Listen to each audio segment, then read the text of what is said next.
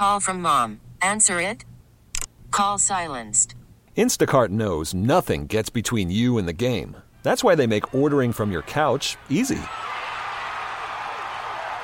Stock up today and get all your groceries for the week delivered in as fast as 30 minutes without missing a minute of the game.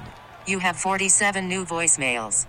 Download the app to get free delivery on your first 3 orders while supplies last. Minimum $10 per order. Additional terms apply. We really need new phones. T-Mobile will cover the cost of 4 amazing new iPhone 15s, and each line is only $25 a month. New iPhone 15s? It's better over here. Only at T-Mobile, get 4 iPhone 15s on us and 4 lines for $25 per line per month with eligible trade-in when you switch. Minimum of 4 lines for $25 per line per month with autopay discount using debit or bank account. $5 more per line without autopay, plus taxes and fees. Phone fee at 24 monthly bill credits for well-qualified customers. Contact us before canceling account to continue bill credits or credit stop and balance on required finance agreement due. $35 per line connection charge applies. See T-Mobile.com. From KCBS Radio in San Francisco, I'm Matt Pittman, and this is Bay Current for Tuesday, January 18th. During this Omicron surge of the COVID pandemic, testing has once again become sort of a flashpoint. With the highly contagious nature of Omicron and the ever-changing guidance about when to test, how frequently, even how urgently, and then, of course, there's the issue of supply and demand. My KCBS Radio colleague Keith Menconi has been covering testing and the accompanying challenges. Starting tomorrow on Wednesday, that's when the federal government's website opens up to have a home testing kit sent to you free of charge. But that still, I think, doesn't quite crystallize the best practices around when to test, how frequently to test, if you even should be testing. So you spoke with a friend of KCBS Radio, certainly a friend of Bay Current Podcast, Dr. Peter Chin Hong at UCSF, and got a little bit more on testing and using tests as a screening tool. What did Dr. PCH have to say about testing as it stands today with everything that we know about Omicron and the shortage of testing? Notorious PCH. Let's see if we can make that stick. I think it's sticking. He really likes the acronym. We talked about that. He likes it. So we'll keep it going. Oh, perfect. Yeah, you're absolutely right. This has been a huge point of confusion, and especially just the amount of emphasis that has been put on the message of you should get tested as a screening tool before you go to any sort of meetup or gathering, especially gatherings that involve high-risk individuals, people that aren't vaccinated, people that are immune-compromised. That was a big message, especially before Thanksgiving, where we were hearing, if you are going to meet up with your family for Thanksgiving, you should get that rapid test right when you get there, and that will give you a snapshot of your current infectivity. It's possible that you will be infected at that moment and that the test will miss it, but the test will at least tell you whether or not your infection has progressed to such a degree that you could infect anybody else at that gathering. That's what we were being told in November, and I personally took a lot of comfort in that because I have a niece who is too young to get vaccinated yet, and I don't want to be the uncle who gets my niece sick, so I was following that advice religiously. But you skip ahead a little bit into the Omicron surge, and we start getting these concerning reports, concerning studies that are suggesting that the at-home rapid tests are not doing as good a job of picking up the Omicron infection. And the picture that is starting to crystallize is that essentially you are going to have a few days, maybe 2, maybe 3, where you will not only be infected, but also infectious, and the at-home rapid tests won't pick it up. And so that was all very concerning. And made me wonder, so what is the point of even using these tests if you're going to have that window where potentially you could infect other people? Doesn't that make these tests kind of useless? And so I put that question to Dr. Peter Chin Hong, and what he said was there's no such thing as reducing your risk to zero. So any amount of risk reduction is a good thing. So it's let's not throw the baby out with the bathwater. These tests still are going to catch an awful lot of infections, so they're still worth doing.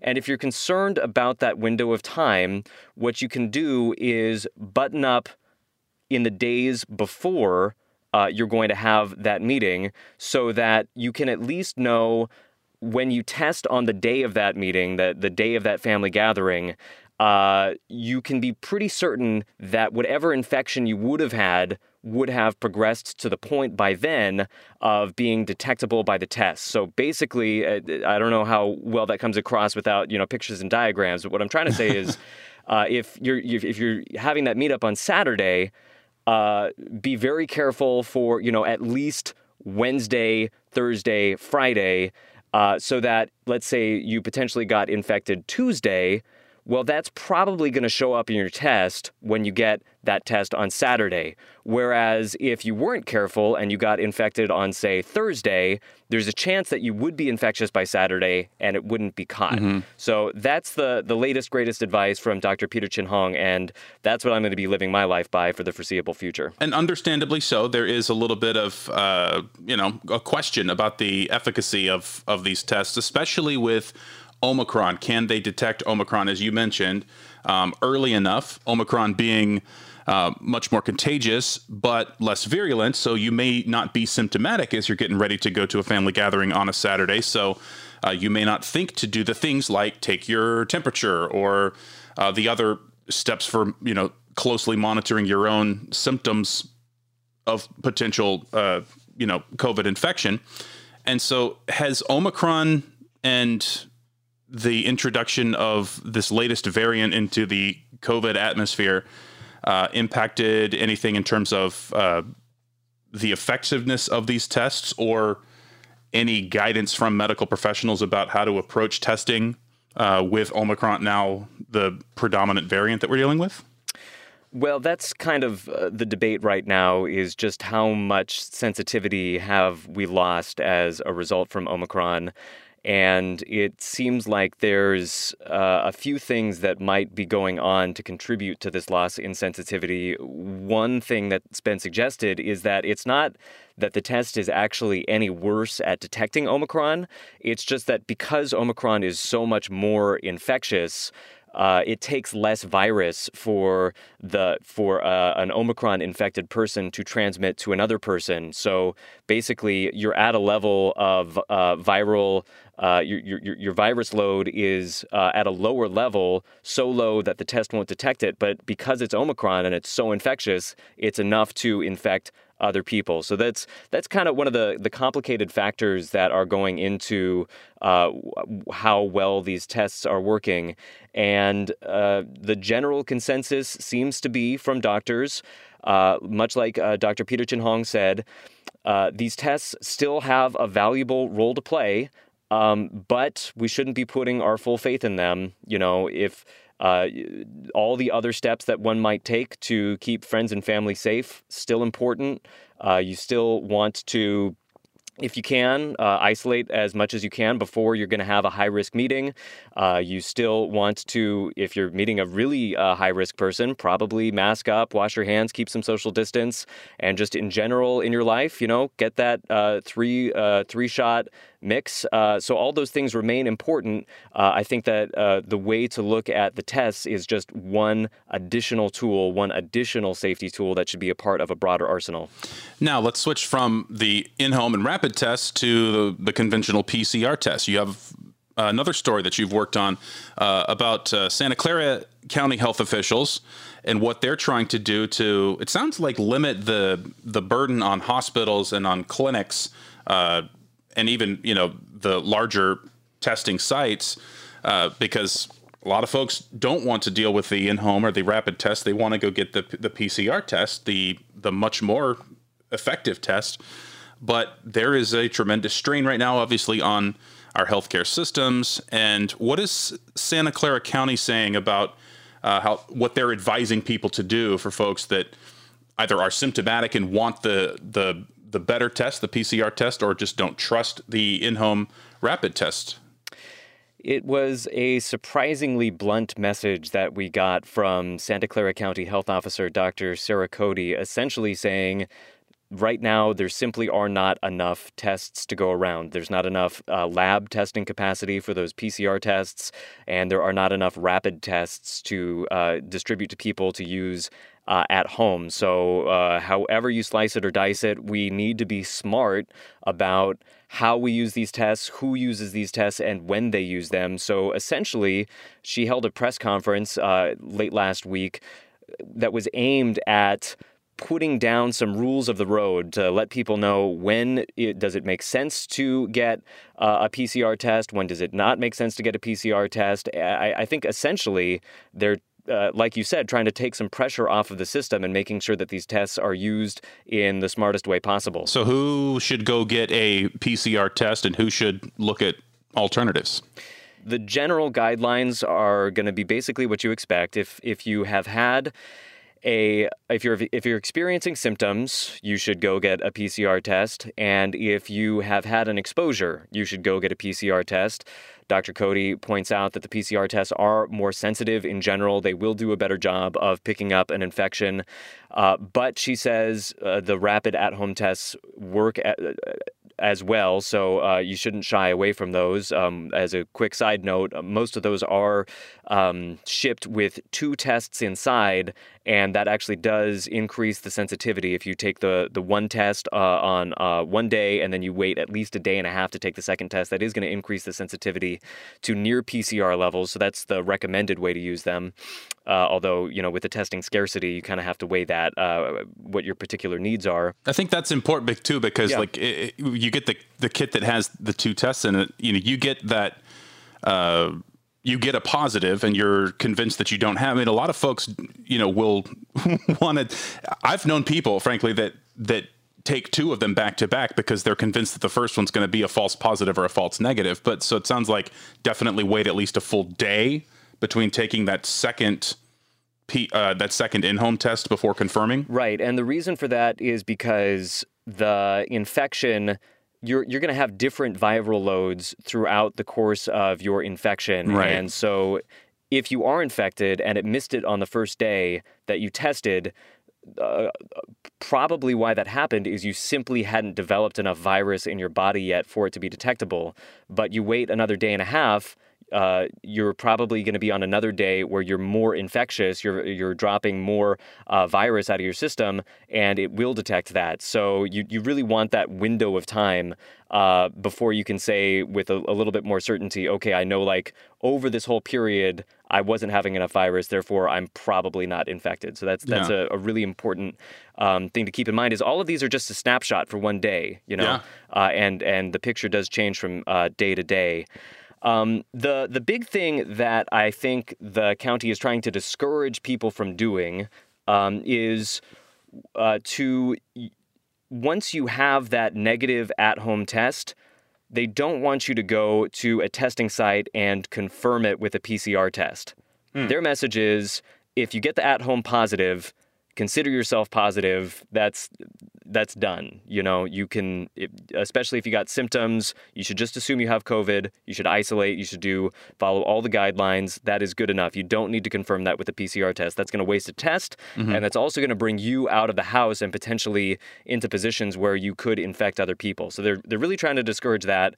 They're also trying to discourage people from getting a PCR test 90 days, anywhere within 90 days after you have tested positive for COVID, had a COVID infection. And the reason for that is the PCR tests are very sensitive, and they are going to detect viral fragments for a very long time after your initial infection took place. So even if you have not been reinfected, it might still pick up your initial infection, and so you'll get a positive test even though it's really just the remnants of this old COVID infection that you had that probably isn't even active anymore. They might just be non-moving virus particles. Interesting.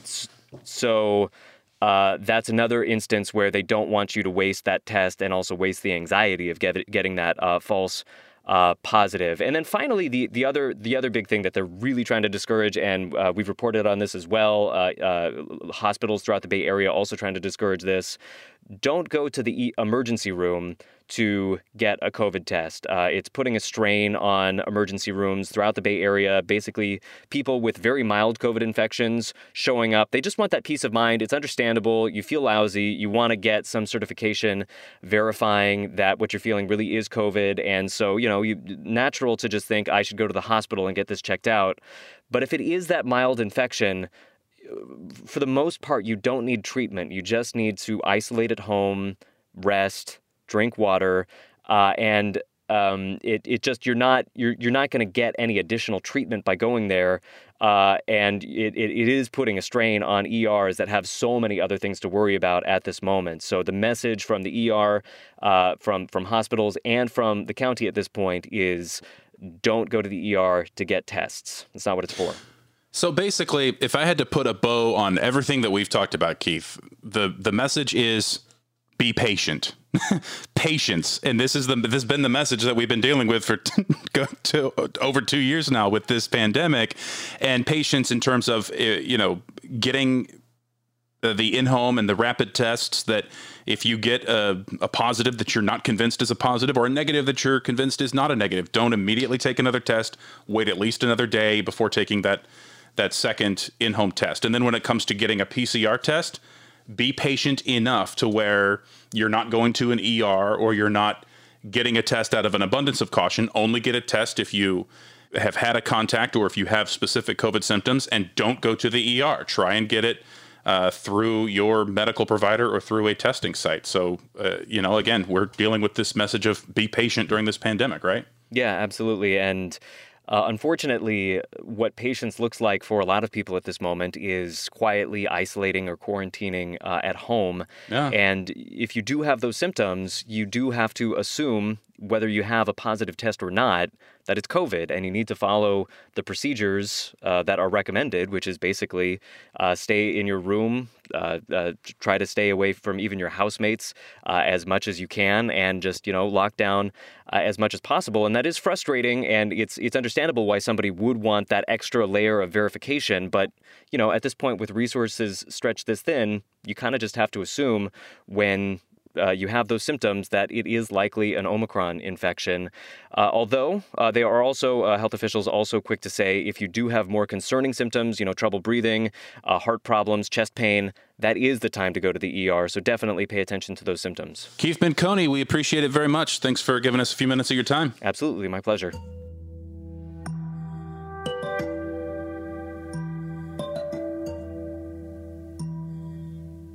Thanks again to my colleague Keith Menconi. And you can always stay up to date on the latest on Omicron, on COVID, and impacts felt around the Bay Area on our website at kcbsradio.com. And new episodes of the Bay Current podcast are out every day. We'd love to be part of your daily routine. So please subscribe to Bay Current on the Odyssey app, Apple Podcasts, or wherever you listen. And each episode is on the KCBS Radio YouTube page. There's a link in our show notes. That's it for today's Bay Current. I'm Matt Pittman. We'll chat with you again tomorrow.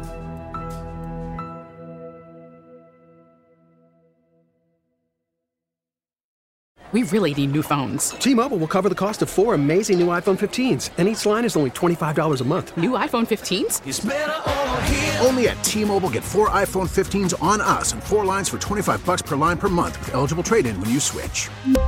Minimum of 4 lines for $25 per line per month with autopay discount using debit or bank account. $5 more per line without autopay, plus taxes and fees. Phone fee at 24 monthly bill credits for well-qualified customers. Contact us before canceling account to continue bill credits or credit stop and balance on required finance agreement due. $35 per line connection charge applies. See T-Mobile.com.